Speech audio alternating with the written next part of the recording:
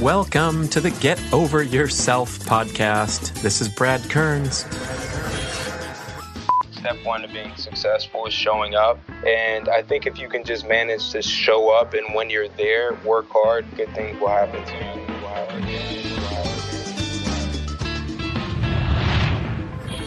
I faced some adversity and it was a matter of responding. I had to look at it as an opportunity to capitalize. So I think the guys that don't pan out, other than injuries, it's a lot of just how they respond to different situations. Here's a quick thank you to our sponsors. They make this show possible and the tremendous production behind it online and in audio. Thank you, wildideabuffalo.com. Grass-fed, locally raised on the Great Plains for the last 130,000 years. Quit eating that junk food feedlot cattle and get some quality meat into your life. And thank you, DNAfit.com. Cutting-edge genetic testing, delivering customized diet and exercise recommendations for your peak performance. Use the discount code GOY30. Get over yourself. Integro Probiotics make this fabulous liquid probiotic high potency. It's called Flourish, so your microbiome can flourish. Gut health is everything. Get started. Visit entegrohealth.com. And Tribali Foods, pre-made, creatively flavored hamburger and chicken patties. When you're in a rush, drop one down, fry it up. It's delicious. Tribali. And Almost Heaven. That's the name of my sauna. These are beautiful home-use saunas made of real wood, shipped to your door, easy to assemble, and then you are rocking. That's right, I'm going from chest freezer cold therapy into the hot barrel sauna. Check them out at almostheaven.com. And the Primal Blueprint online multimedia educational courses. To go primal, go keto, get a stand-up desk going, master the challenge of endurance training. Go to bradkearns.com and click on the links to learn more about these courses. If you're sick of my voice on the podcast, you can now get sick of my face too on the videos. And ancestral supplements. This is grass-fed liver, organ meats, and bone marrow delivered in a convenient gelatin capsule. Don't stress about cooking liver anymore. Just pop some pills or throw capsules into a smoothie every day like me. And now on to our show. Hi, listeners. It gives me great pleasure to introduce a very interesting and impressive young man by the name of Isaac Rochell. And he's a defensive end for the Los Angeles Chargers. Second-year player, coming up on his second year out of the University of Notre Dame. And I've known this guy for a while because out of the blue, he wrote this very appreciative and enthusiastic email telling us that he had gone keto and he loved our message and our Primal Kitchen products. And we said, hey, how about some more? So we put him on the VIP list, man. If you're in the NFL, you get the perks. And it was just such a pleasure to engage with this guy. He was very well-spoken and polite. And I arranged for some interviews for the Keto Reset Mastery course that we offer on ketoreset.com, all about how to go keto. And it was such an amazing story about he just took his life on. He had finished his football career up at Notre Dame, and the scouts, the evaluators, it's a very harsh process, and they came in and said, look, man, at 23% body fat, you're not going to make it in the NFL. A defensive end has to be quick and explosive. And so he's like, all right, what do I do?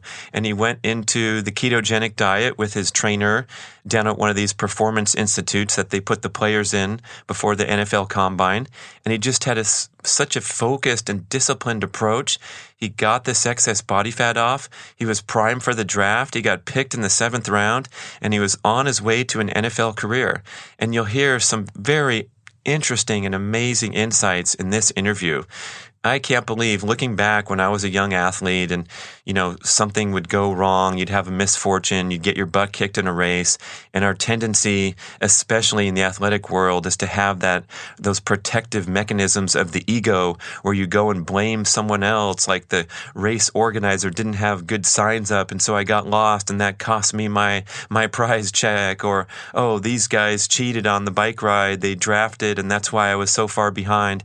And boy, Isaac seems like he's already gotten figured out at a young age, because he talked about last year where he got cut. He got sent to the practice squad for a while. And he said, yeah, at first I was frustrated. And then I just realized it was a great chance for self-evaluation.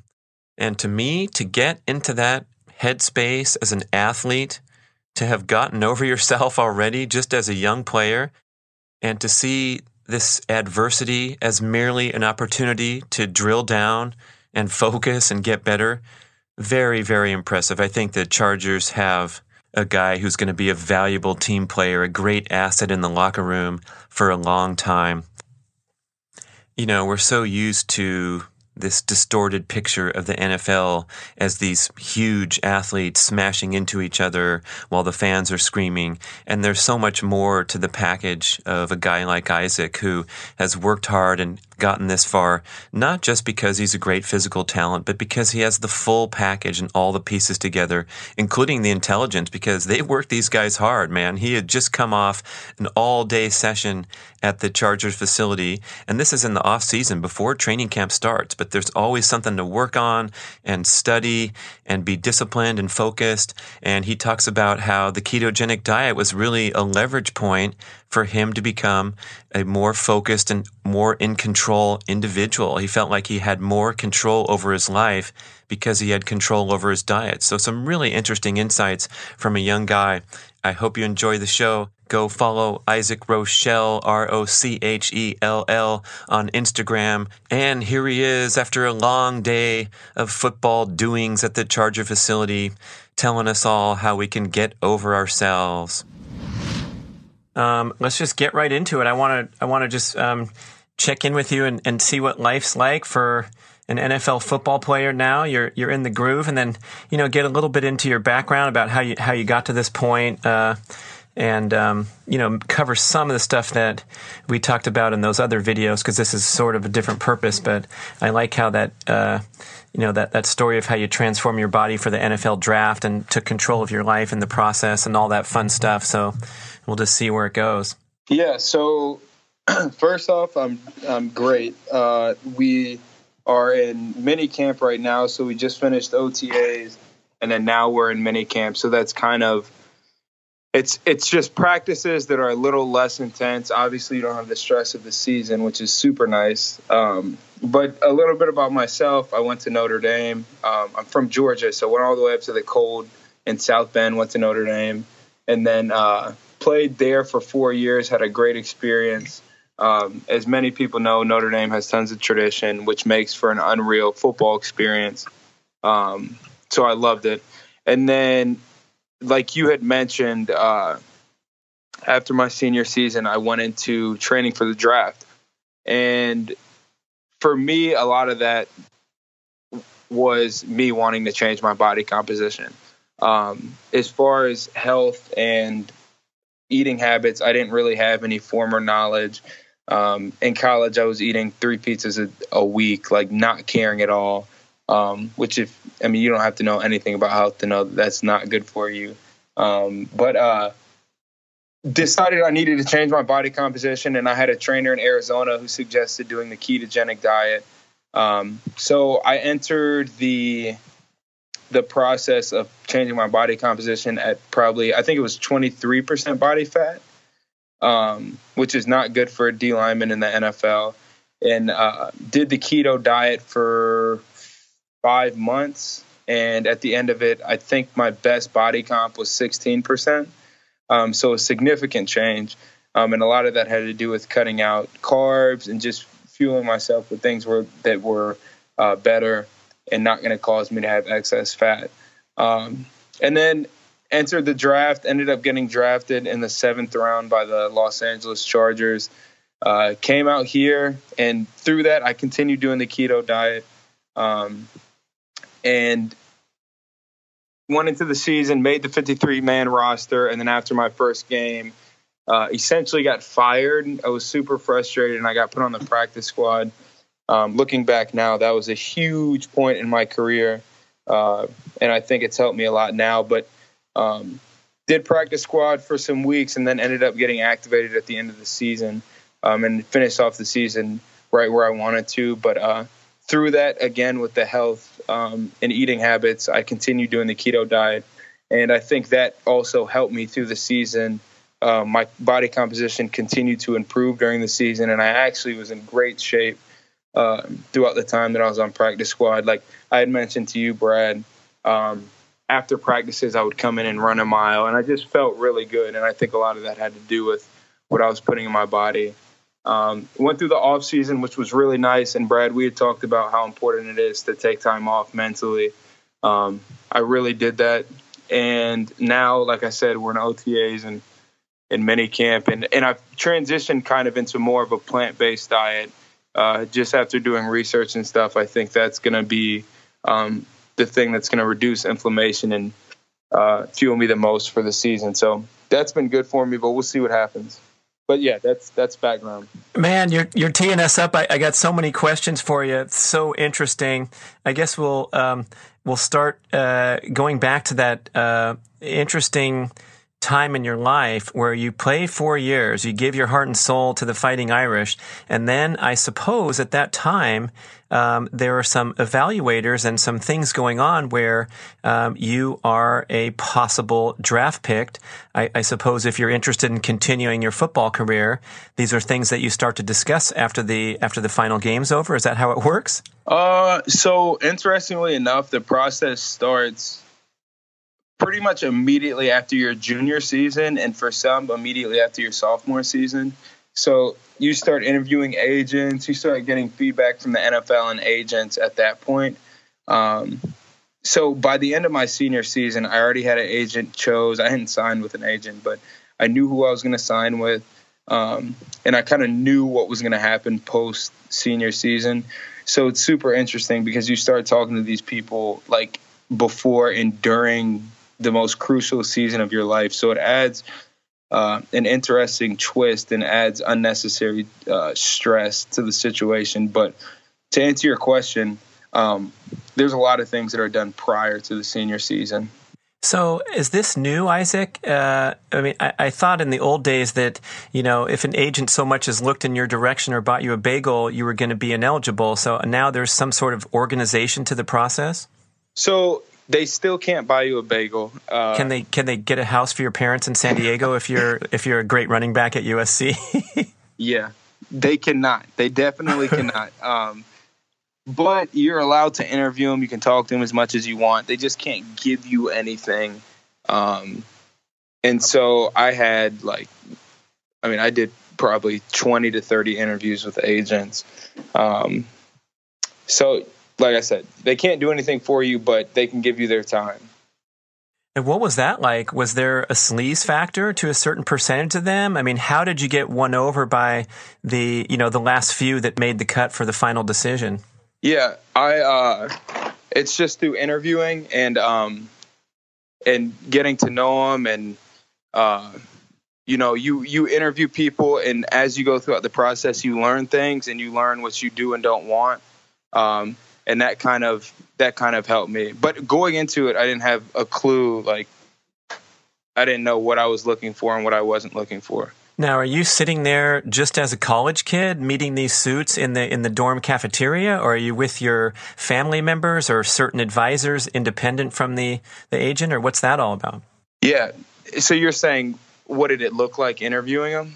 Yeah. Are we with anybody on your behalf, like, parents or I don't know, one of the coaches or anything? Yeah, so initially it was just me kind of freestyling because I didn't know what I didn't know. And then as the process continued, I asked my mom to help out a lot. So she ended up conducting a lot of the interviews. And I kind of took a backseat to it because it was becoming overwhelming.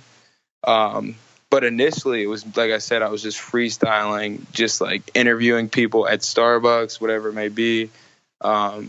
And that wasn't a productive way to go about it. I would tell anybody to find somebody who's smarter than you are, who has time to kind of like head the process for you. Now, were these guys or gals, whoever the potential agents were they being realistic, or was it sort of this wine and dine sales pitch like, hey, you're going to be a lottery pick or whatever? How did that go? It depends. Some agents try to tell you stuff that's not true and wine and dine you. For me, it was the ones that were realistic and gave me like factual information. those were the people that I liked. But people definitely kind of try to play the game and just feed you info.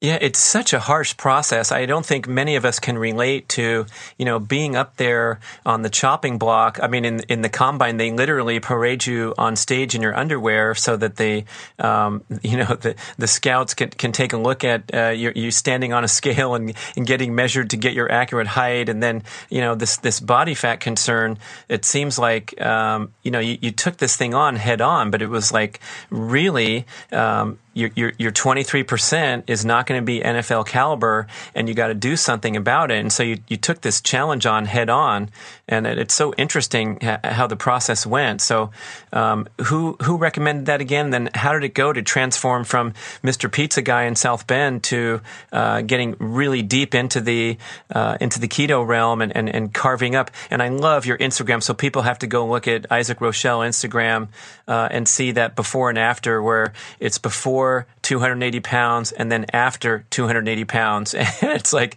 the transformation for a football player, and envisioning how much that affects your quickness, your fitness, and what you did in such a short time to elevate your draft stock. Yeah. So I had my trainer in Arizona, kind of like suggested that I do the keto diet, and I didn't really know too much about it. And I just kind of went with it, and all my meals were planned, so I ate what he gave me. And it really panned out to be a beneficial thing to do. But like I mentioned to you last time we talked, my thing with diet that I never really realized before was if you can learn how to eat right and you can discipline your eating habits, it kind of spills over into other things in your life. And you see yourself being more disciplined in other categories. So it was just cool for me to take control of what I was doing and take control of my eating. And then I think it just taught me some discipline. Well, you're also working out extremely hard, maybe harder than you did in college because you don't have the classes. So was it difficult to, wean off of the pizza fest and into, that carb restriction especially? No, I don't think it was. Just because, like you said, I have more time to focus on my eating. And for me, like when I'm making a meal, I see that as a part of my job. Like I'm making something to benefit my body, and my body is my job. So I kind of just see it as part of my routine and part of what I need to do to get better. Yeah, I remember you telling me something very interesting last time we talked down there in your home base near the LA Charger facility in Orange County, and how important it was to be intelligent as a professional player, and the amount of cognitive demand they place on you guys with all the meetings and the memorization. And I imagine as you're preparing for the draft, and it's like a make or break thing, you're going to be on stage in your underwear and they're going to be checking you out in however many weeks' time. Is this some place where some of these prospects and these great talents that you see in college and don't pan out, can they just not get their act together to go to that next level? I think sometimes that's the case, but I think there's just so many factors. Like a huge one would be like injuries. Like you don't know what's going to happen. And I think the biggest thing is like no matter what your circumstances are and where you're going to get drafted, everyone's going to face some type of adversity. I think it's just a matter of how you respond. Like I mentioned it when I was talking about my background, I faced some adversity and it was a matter of responding. So I think the guys that don't pan out, other than injuries, it's a lot of just how they respond to different situations. So tell me about the adversity, Isaac, going back into your high school days, and at the same time, I'm wondering when you started to get those glimpses of that you had this amazing upside that's such a, it's a 1 in a million shot literally for a high school footballer to make it all the way to the NFL. So how did that process go for you? I hate saying that it just kind of happened. I think it's just, it takes working hard, it takes luck, and it takes just like continuing to move forward. And I think like things just have to fall in place. But for me, I had a really good structure at home. My parents were really good about encouraging me. They were big on not quitting stuff. And they were big about just whatever you do, make sure you work hard at it.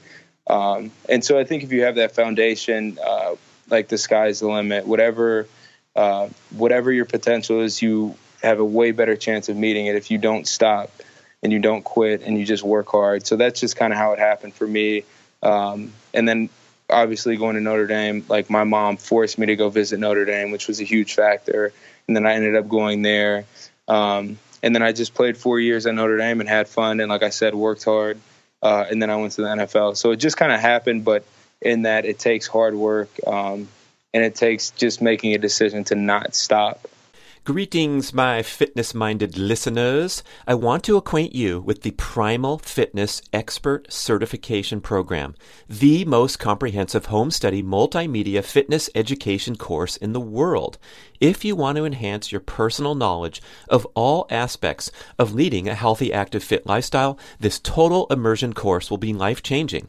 I'm the lead instructor and author of the course, and we have 14 chapters of extensive written content with over 100 accompanying videos covering topics such as general everyday movement, including micro workouts and dynamic workstation tips, the full experience of gym-based strength training in all the different modalities, a complete presentation on all aspects of sprinting, both running and low impact options, an assortment of high intensity interval training and high intensity repeat training strategies, a detailed education on the principles and practical application of aerobic endurance training, and extensive commentary, the most you will find in any publication, on all aspects and symptoms of overtraining and burnout. We even have fascinating peripheral topics like integrating nasal diaphragmatic breathing, dynamic stretching, injury prevention, and developing a peak performance mindset. It's really something, this course. We went all out for over 2 years with a great team to develop this amazing home-based fitness education for you.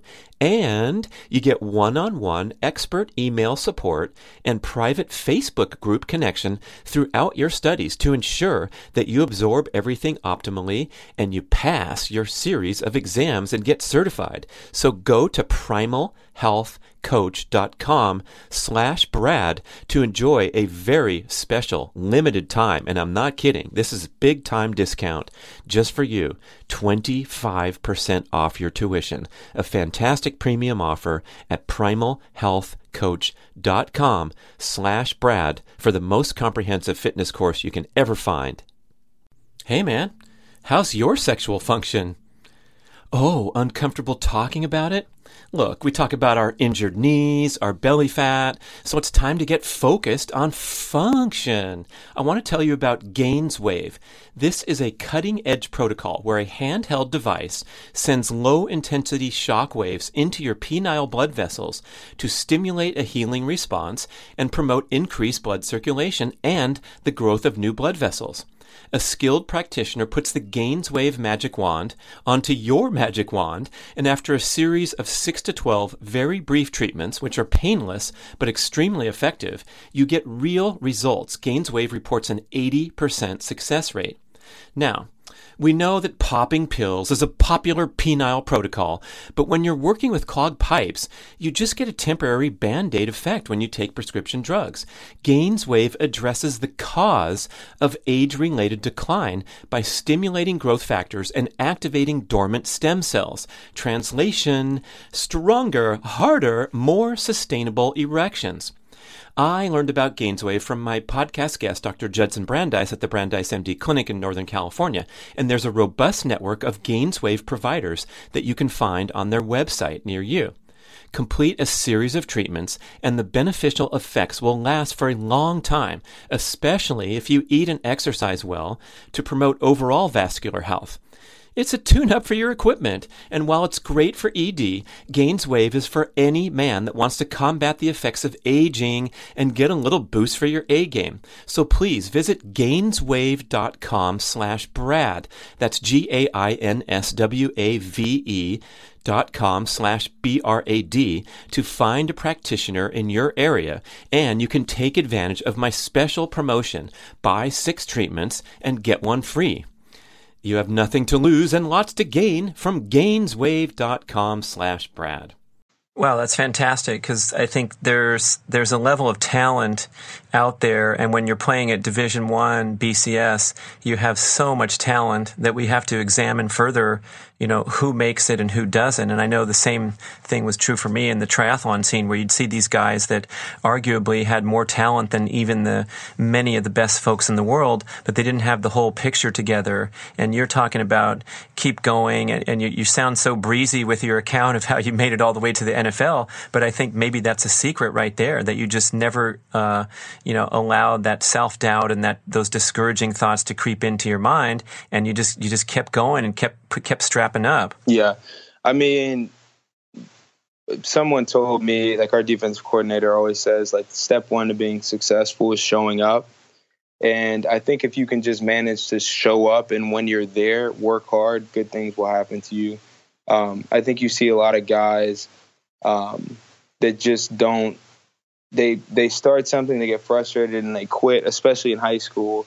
And then when they quit, they completely kill all their opportunity. And then a lot of guys show up, but they don't work hard. So I think it takes both. I think it just takes showing up, having a good attitude, and just working hard. And then good things happen. I mean, it's hard to explain, and it does sound breezy because it's from the back. It's looking back, but that's just kind of how it happened. Speaking of showing up, so you said your mom forced you to visit Notre Dame, so that wasn't on your hot list at first. Did you want to go to the Bulldogs, or what was your deal when that recruiting stuff was going on? No, I was going to go to Clemson, actually. I had pretty much told the coach that I'm going to Clemson. And then my mom, being from Minneapolis, told me that I needed to go visit Notre Dame. And I got in the car and went, and then fell in love with it. And I think it's been the best decision in my life up to this point that I've made. What was special about Notre Dame that perhaps you might not have received at another school? I think the tradition, like I mentioned earlier, it's just it's a unique place because fans, I feel like people don't just happen to be Notre Dame fans. It's very strategic in a way. Like, you're a Notre Dame fan for a reason. Sometimes it's proximity, but there's nothing in South Bend, so it's not like there's tons of people there and tons of Notre Dame fans. People really love Notre Dame, and it makes for a really unique game experience. So I think that's kind of like the thing that made it most special for me and made it extremely unique. Oh my gosh, forget about South Bend. I mean, I used to go to the SC Notre Dame game at the Coliseum every year when I was a kid growing up in LA, and you go to the game and half the stadium's green, and they're like, who are these people? Why are they screaming so loud for a team from Indiana? But, the fan base is like all over the place. And I don't know if it's the Irish heritage. I asked my friend who took me to the game, should I go over there since I'm Irish? And it's like, well, they somehow have, a huge following. And I can't imagine that all those people are alumni. So you're right. It does have kind of a magic in the sports world. And boy, you have definitely a rabid fan base. Yeah. I mean, I'm extremely biased, but Notre Dame fans, it's crazy because, like I said, like, these people love Notre Dame and they will die by Notre Dame. And so for us, like, as players, and you don't realize it till you leave how special it was, because you start to see fans in the NFL and in other places aren't as unique as Notre Dame fans. And we weren't always the loudest stadium. And it wasn't always the craziest game day experience, but there was something special about playing in a stadium.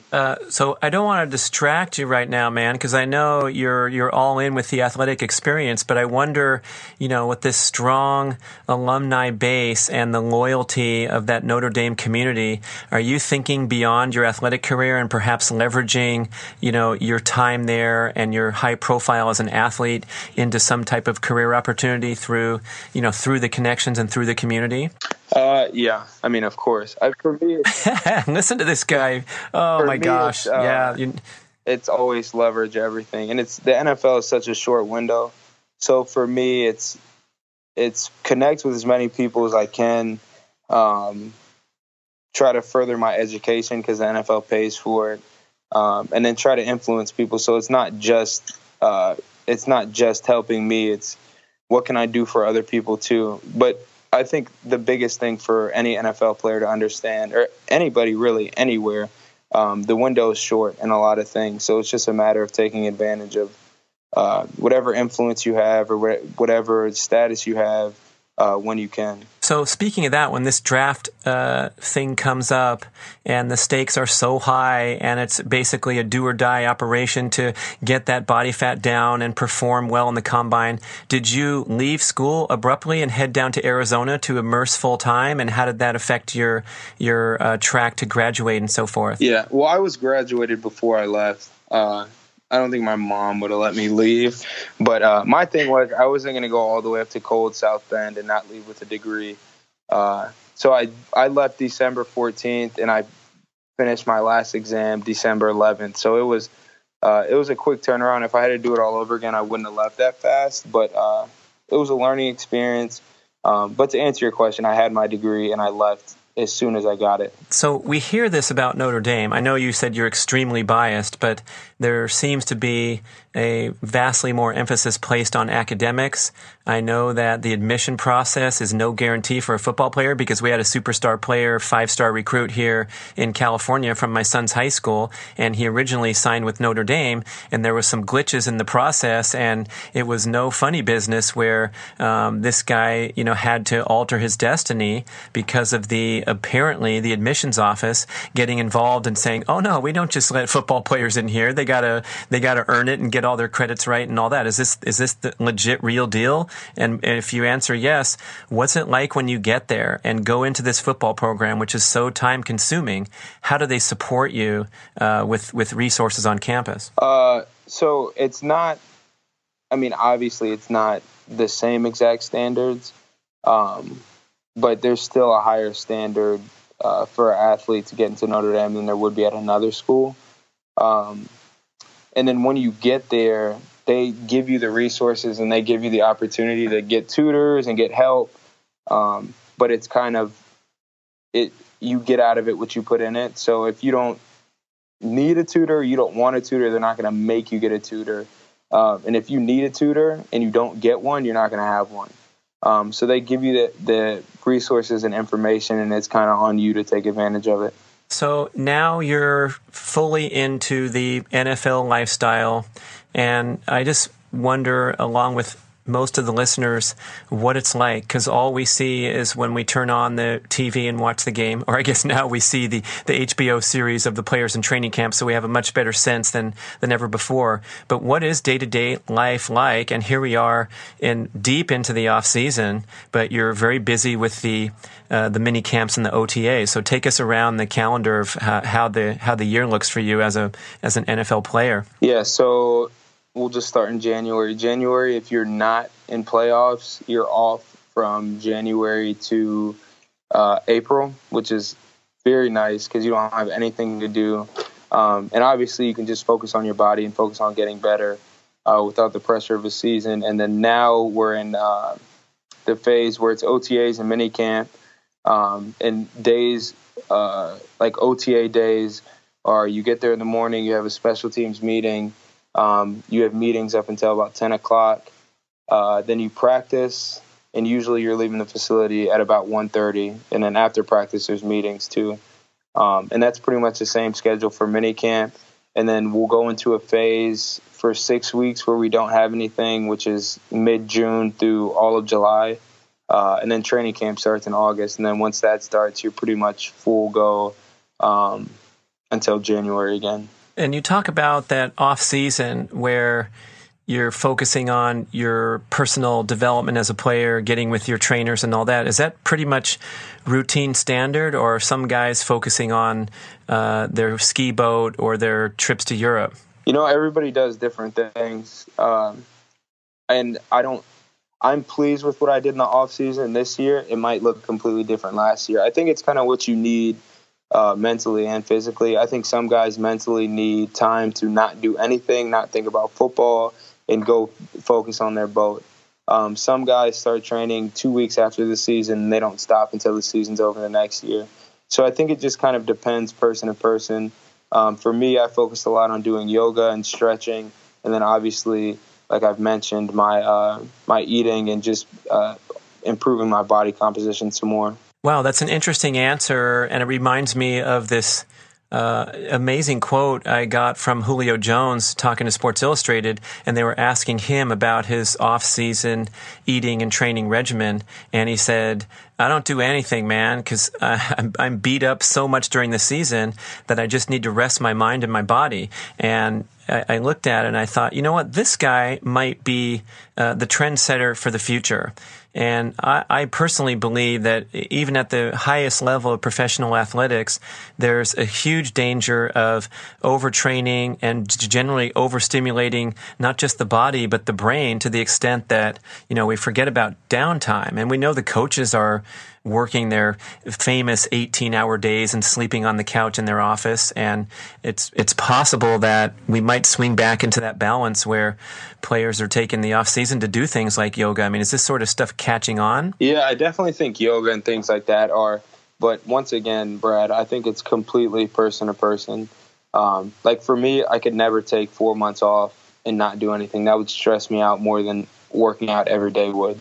So I think it just really depends on the person and their personality. Yeah, the exact quote from Jones says, I don't have an off-season workout regimen. I don't lift weights. I don't run. I don't do anything. I let my body rest. But here's the punchline. I just eat good. I actually eat great. Yeah. I mean, if that's what he can do, I wish I could do that. But I wasn't blessed with those genes, so I have to keep grinding. Yeah, that's great. I mean, that's kind of your profile. I was reading up on your scouting reports where they're, talking about every little element of your potential in the NFL, and they, you're highly lauded as a hard worker and an agreeable guy. So I guess you feel that out and perhaps evolve your approach over time. There's a lot of research now that the older athletes can get away with less training because they require longer recovery time, and they do better with kind of just dialing things down. But I guess now you're a young guy and you can manage that workload. And what are you working on this off season? Like, what's your areas that you want to improve upon? I think it's just mobility, stretching. A huge focus, like I said, on doing yoga, and just feeling good. Like I want to go into the season and feel good.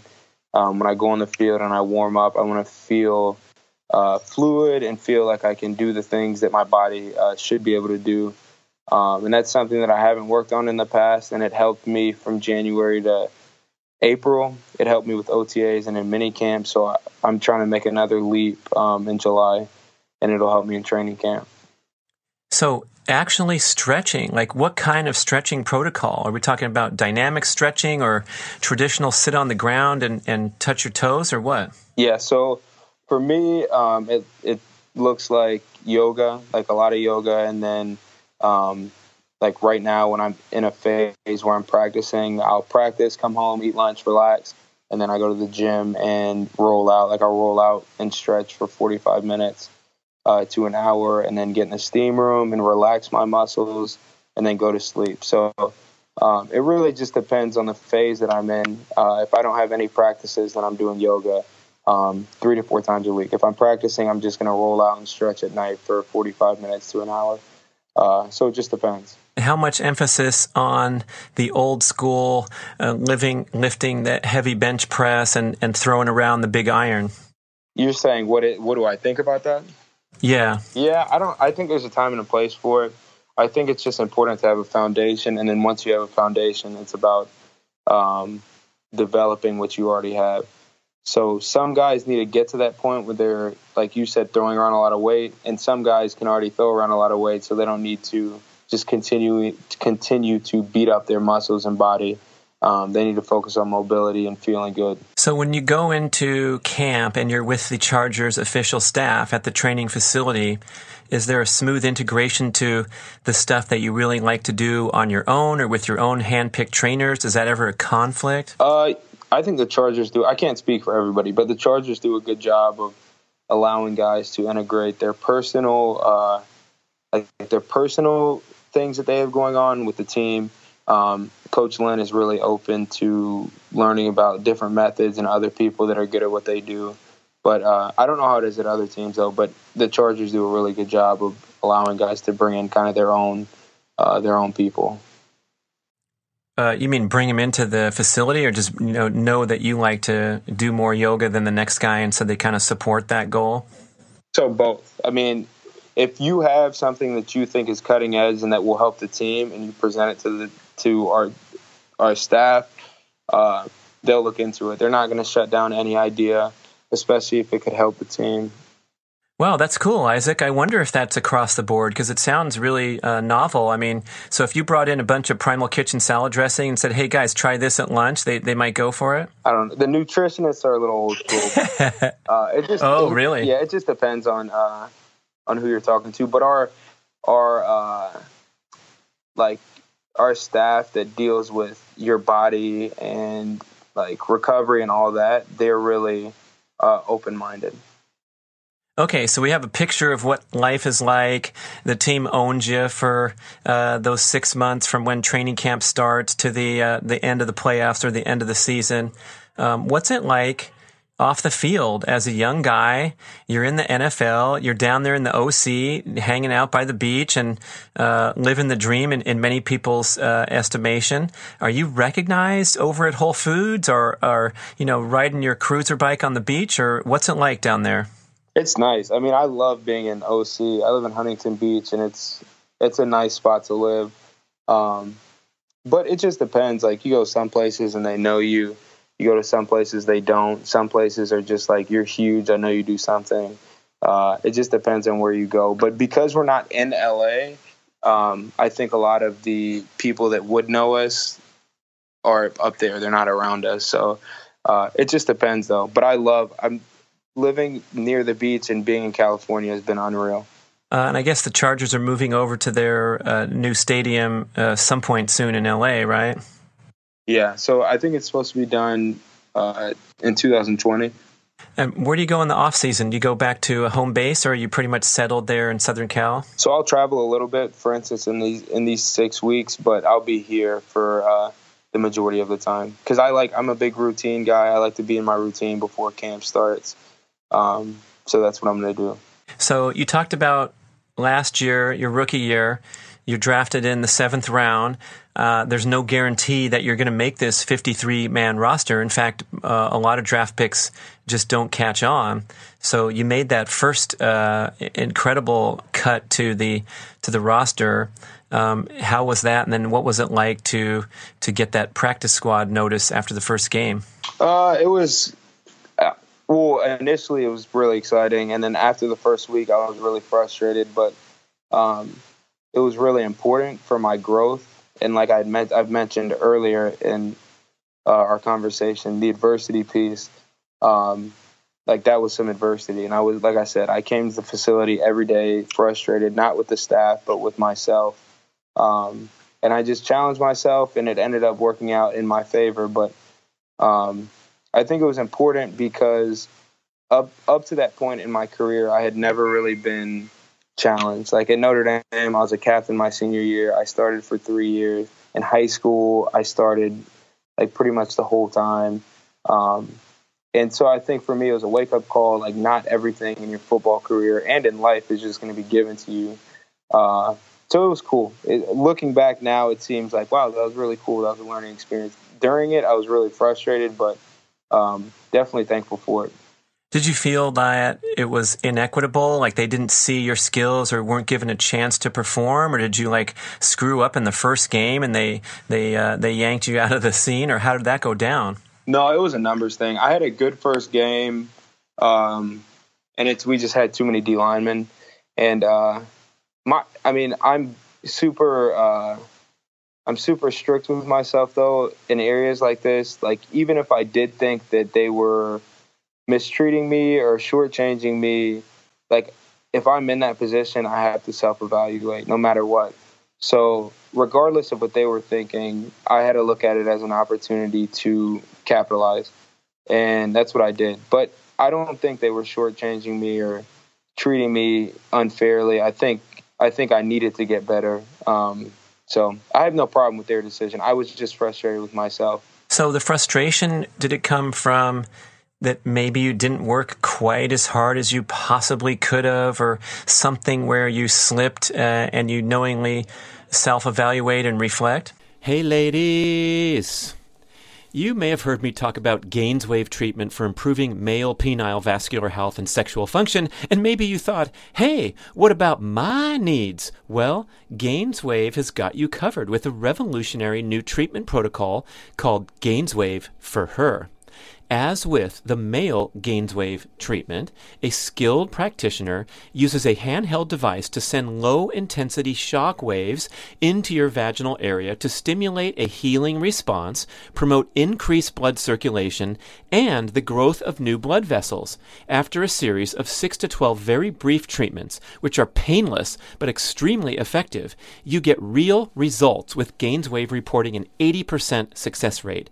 Some benefits. You will revitalize your intimate relationships with heightened sensation and arousal and enhanced pleasure and satisfaction. Don't contemplate invasive procedures or uncomfortable medical treatments. Regain confidence and reclaim your sexuality with GainsWave for Her. You visit the website gainswave.com, GAINSWAVE.com/Brad to find a practitioner in your area. You complete a series of treatments, and the beneficial effects will last for a long time, especially if you eat and exercise well to promote overall vascular health. It's a tune-up for your equipment, so please visit gainswave.com/Brad to find a practitioner in your area and take advantage of my special promo that you'll mention when you find your local practitioner. Buy 6 treatments and get 1 free. I want to discuss the incredible benefits of red light therapy and how you can get started with Mito Red Light. Mito, like mitochondria, red light makes the premier light therapy devices in the world and at incredibly affordable prices. I stand in front of my Mito Pro 1500 unit every morning, carefully exposing my eyeballs, other important balls, and my entire body to special wavelengths of red and near-infrared light. When I tell people about my daily devotion to red light therapy, they typically ask, does this stuff really work? And the answer is yes, and there are thousands of studies supporting its effectiveness. Here's how. It's called photobiomodulation, where specific wavelengths of red and near-infrared light, red's visible, near-infrared is not visible, that's why it looks like only half of your panel's working. These wavelengths help mitochondria in cells throughout your body produce more energy and clear waste products more efficiently. Red light exposure helps mobilize nitric oxide trapped in the mitochondria and allows oxygen to return to the cell and increase ATP production. The benefits are proven again and again for skin health, muscle recovery, joint pain, and numerous inflammatory conditions. Red light therapy is also beneficial for circadian rhythm alignment, because we generally get far too little direct sunlight and too much indoor blue light from screens and light bulbs at the wrong times. You don't hear much about this benefit of red light therapy, but when I turn on those lights, first thing in the morning, as soon as I wake up, I walk across the hall, I stand in front of the panels, and I feel instantly awake and energized. And believe me, there's a lot of days where Mr. Health Guy here wakes up feeling a little groggy and a little whiny, like I don't want to get up now and get into my morning exercise routine. But when I stand in front of the lights, in 1 minute, I swear I feel wide awake. I get all that grogginess out naturally. It's super powerful, super effective, besides all the healing and the cellular benefits. I also love it for being a natural wake-up machine. You have to try red light therapy. I am certain that you will become a devoted user. And guess what? Mito Red Light offers a 60-day no-risk trial period and a special 5% discount for B-Rad podcast listeners. Just visit Mito Red Light, M-I-T-O, redlight.com, and use the code BRAD on any of their products. Go for it today and get started on your red light journey. I don't know that it's ever been a work ethic issue. I think it's just more of focusing on different areas and changing my attitude. And I don't think I ever came in the facility and I was arrogant or pretentious or anything like that. I do think, that's like a humbling experience to essentially get fired. So I don't know. I mean, I don't know.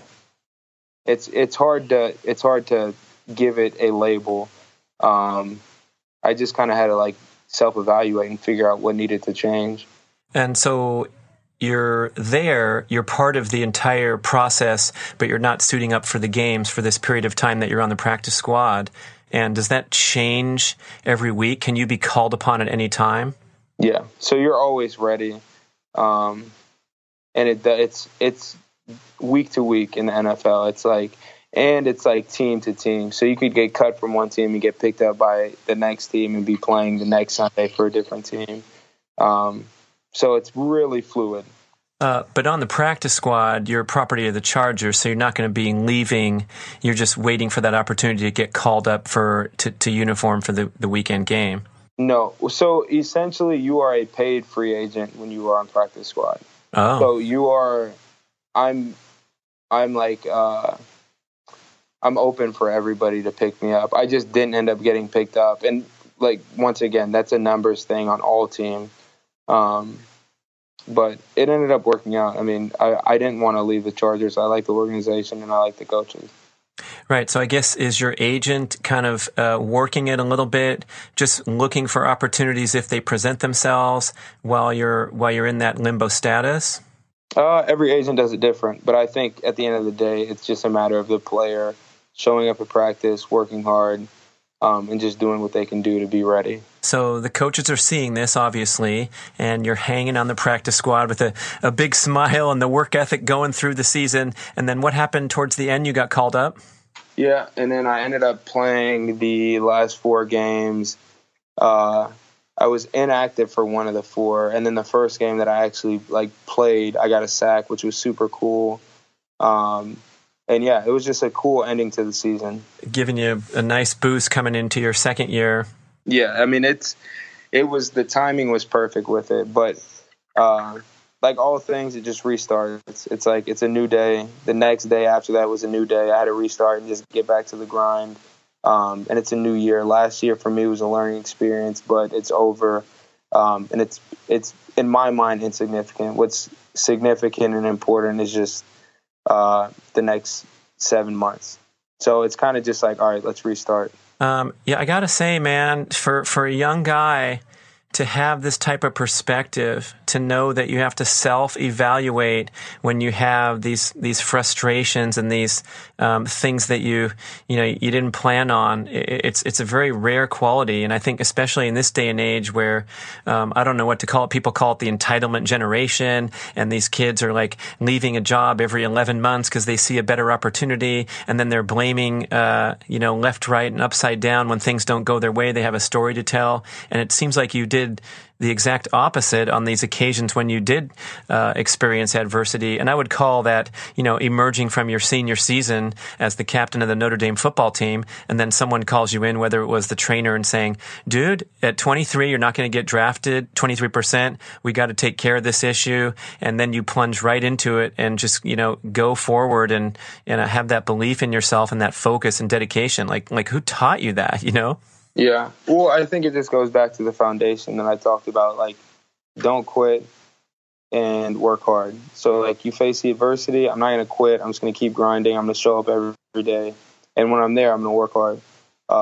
And like I said, good things happen. And so I just lean on that. But I appreciate you saying that. I imagine your teammates, especially the veterans, take notice of this, and you're probably highly respected for these reasons. Especially, probably you're seeing some of these folks coming in from NCAA stardom and showing up in the locker room like they already own it. So it's probably a breath of fresh air in the locker room, positive energy in there.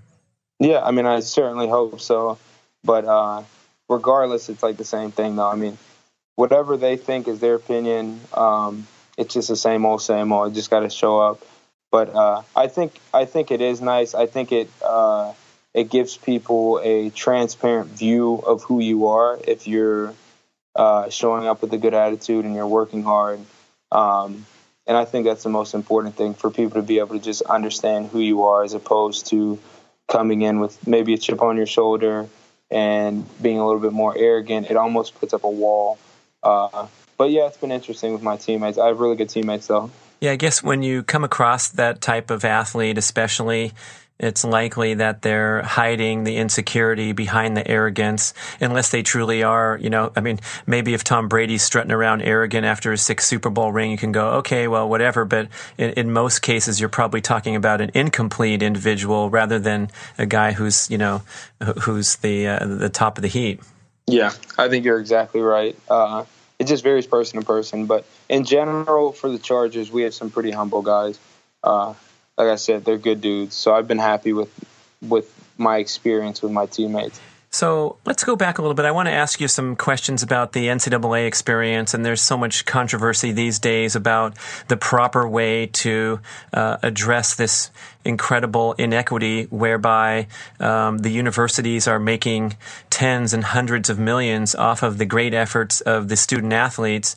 And yes, the student athletes are getting a free education, but I wonder what your perspective is and if you have any comments, potential solutions to address this issue that's only getting bigger and bigger as the deals come in and UCLA signed a $250 million deal, I believe, with Under Armour to outfit the athletes in all the sports, and it's getting to be high stakes. Yeah, I don't know. I mean, I'm not in that sphere, so I don't have the perfect solution. But if I had to give a solution, I think every player should have one. I don't think any player should get penalized for using their likeness.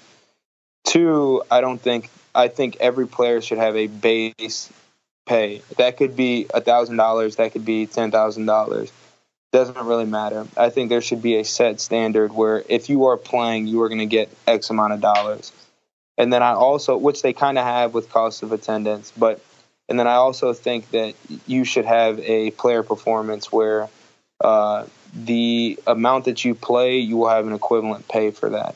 And at every school, that'll look different. But I think if you're on the field and you are contributing to selling out stadiums and contributing to the game experience, you should be getting some type of pay.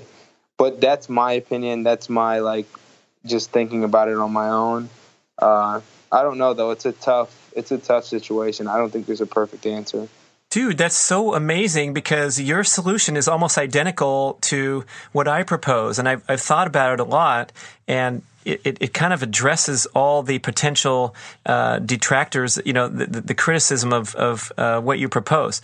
First of all, speaking as a former NCAA Division I cross-country runner, I don't think we were bringing much revenue into the UC Santa Barbara coffers. But then you have a whole different category of athlete who's playing in a revenue sport. So we can focus on them to begin with, and everyone else, they're getting an education. All that stuff is a nice fair trade for the water polo players and the women's soccer players. But when we talk about filling the stadium, then you have this issue. And I like how you mentioned that there shouldn't be any penalty for exploiting your own name and likeness. So if you're good enough in college to do a deal with, Sprite and get yourself on a billboard in South Bend, you should be able to pocket that money. And it seems preposterous from the old-time rules of the NCAA, but I don't see a downside because if you're not good enough or you're the third-string person on, the third-string safety, you're not going to get a Sprite deal. You're not going to be on the billboard, and there's no problem in any direction. But it seems like a cool solution to have that pay for play. Excuse me, did I say that backwards? It's play for pay. Yeah, I mean, I agree with you. I mean, I think they should open it up a little bit. I mean, dudes are, and it's kind of a joke where guys will say, I can't eat at night. There are guys in college who cannot, they don't have money to go eat meals and stuff at night. It shouldn't be the way it is, but unfortunately it is, and I think it should definitely change. Love the solution. Let's hold our breath and see if the NCAA will come around with the pressure. Right now, it's so disturbing. I mean, the Josh Rosen, the UCLA quarterback that was a first-round draft pick, he got highly criticized for bothering to, offer up an opinion that maybe there was some exploitation going on with the college athletes, and everybody thought he was a crybaby and he should just enjoy his free education. But then when you're cruising around LA and you see the city bus go by and it's his name and likeness, number 2, smiling at you with a big Under Armour poster, then you start to realize the incredible inequity involved with the leading athletes in the revenue sports. Yeah. I mean, I think there's a clear issue. I mean, I think it could not be any more evident that schools are exploiting players. But I think more importantly, if the rule doesn't change, which it probably will not, I think it's more important for the players to understand that they are being slighted and to not just casually go about getting an education. Like, if I'm only getting quote unquote paid a piece of paper, then I'm going to make that the best possible piece of paper I can make it. So I think it's a double-edged sword where players need to understand that they are being exploited, but don't allow the school to exploit you. You exploit the school, and you get the best education you can. And you challenge your coaches to let you take different classes, and you challenge the university to do things different. But it's a shame that players go to these schools and let coaches and staff, and I'm not speaking for Notre Dame because our staff was not like this, but they're letting people influence them to downgrade their educational experience at schools for football, and they're not getting paid. So it's kind of interesting because, like I said, it is the school's issue and it is the NCAA's issue, but players need to not shortchange themselves. Let's not have self-inflicted wounds when we already have issues with the NCAA. That's well said, man. I could imagine, some kid coming in there and the coach says, hey, if you want to start next year, it would be really great to see you at the 8 a.m. strength training sessions all winter, or whatever they're putting in their head that, deters them from having a well-rounded student-athlete experience. So good advice, man. That's great.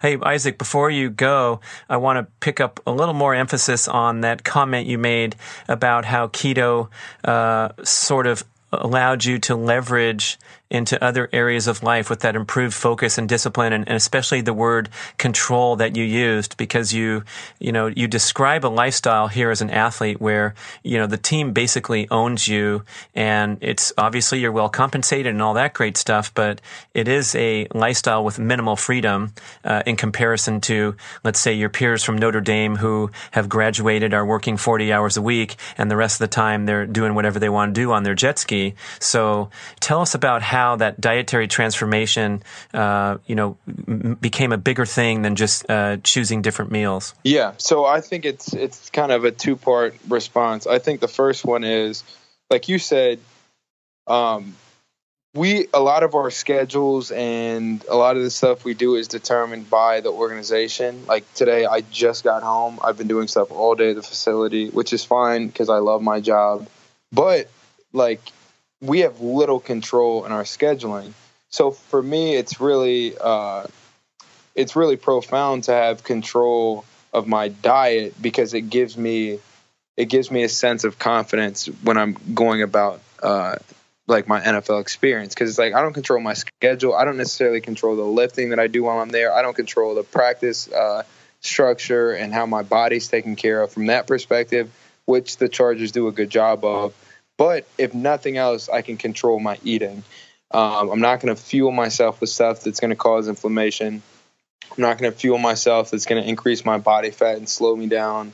And I'm not going to fuel myself with sugars, which is just not good for you from any bodily perspective.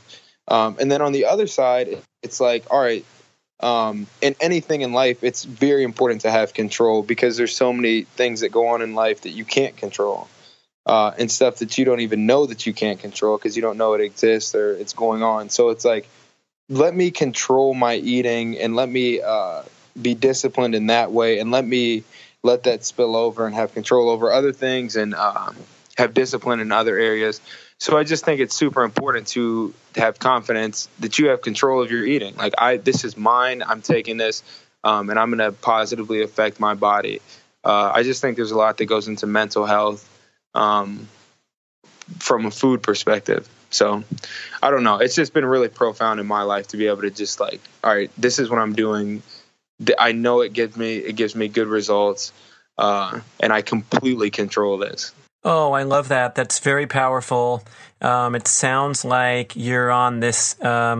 Your top priority, you mentioned it a couple times, was that anti-inflammatory aspect of the diet. So, what are the foods that are working for you, and what are the ones that you mostly stay away from to achieve that goal and improve your recovery from stressful training? So right now or previously? Yeah, like what's your latest? Yeah. So lately, like I said, I've been doing a lot of plant-based eating. So I still do fish and I still do eggs, because I just like eggs are just a super easy solution to breakfast. Fish is just, I just like fish, and it's not it's not as bad for you as some of the other meats. And for me, it's been it started with let me cut out dairy for sure, because I think that causes inflammation. I'm not a scientist. I've just done my little bit of research. And then sugar for sure causes inflammation. And there's tons of research on that. So those two things I've cut out specifically, and then it just turned into like, well, if I'm not doing dairy, I might as well try to cut out red meat. And then it's like, all right, well, if I'm not eating red meat, I might as well cut out chicken.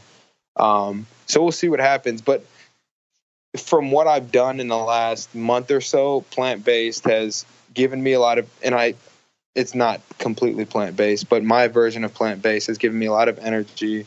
I felt really good. And from what I've noticed, my inflammation has gone down. I also have some autoimmune issues that deal with inflammation. And so a lot of that was kind of a catalyst to going dairy-free, sugar-free, and now more plant-based.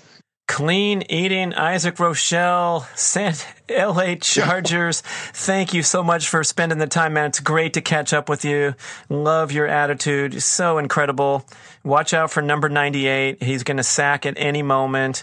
I wish you the best in your second season with the Chargers. Follow this guy on Instagram. He's got some great stuff, and just a pleasure. So keep up the good work. Thanks for spending the time with us, Isaac. Brad, anytime.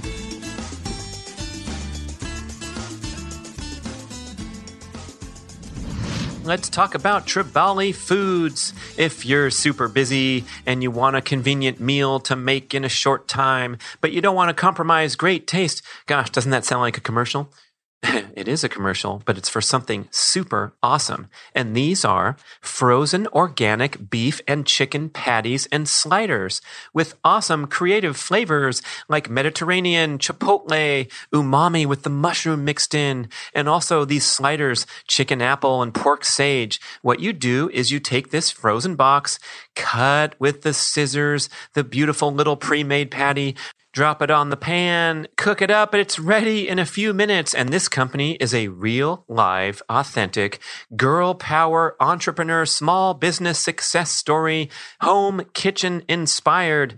Welcome everyone to the new world where the big multinational beasts that make garbage food are getting knocked off by people who care about what they eat and about their health. And Tribali was started by my friend Angela Mavridis in Southern California, lifelong family restaurant business member. She was a vegetarian for 35 years, and one day she had a steak, felt great, and started on this path of experimenting with creative ground beef recipes and flavorings in her kitchen. All her friends loved it. She was buying tons of ground meat from Whole Foods, and they're like, hey, what are you doing with this? So she brought them in a little sample. They loved it. They flew her to Texas to meet with the national buyer, and they said, literally, start a business and we will place a large order. So this is a wonderful small business success story with love and attention to everything that goes into this product. Delicious, totally keto friendly.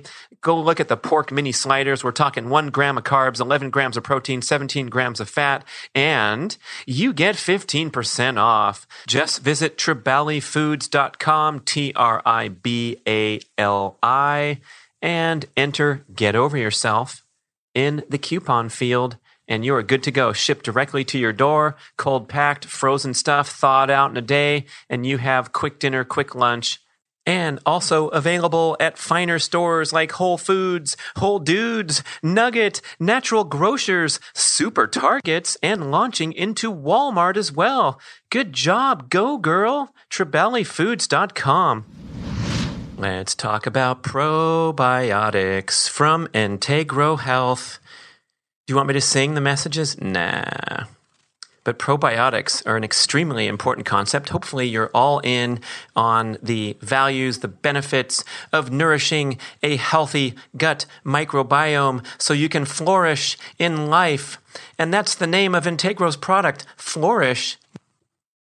A unique, extremely potent, living liquid probiotic. Yes, it's liquid form. How is it different from other probiotics we usually see in pills? This is the message from Integro. Microbes continue to thrive and metabolize in their own milieu. Do you like when companies use the word milieu to describe their product? I do. These include short-chain fatty acids, bioactive peptides, amino acids, enzymes, and minerals. The liquid base makes it acid stable, so microbes can survive the stomach environment and transit to the lower GI tract for integration to give you a healthy gut microbiome. There's 11 different strains in this thing, carefully hand-cultivated in the laboratory with precision to deliver 8 billion total CFU. Why take probiotics? Come on, you have to ask.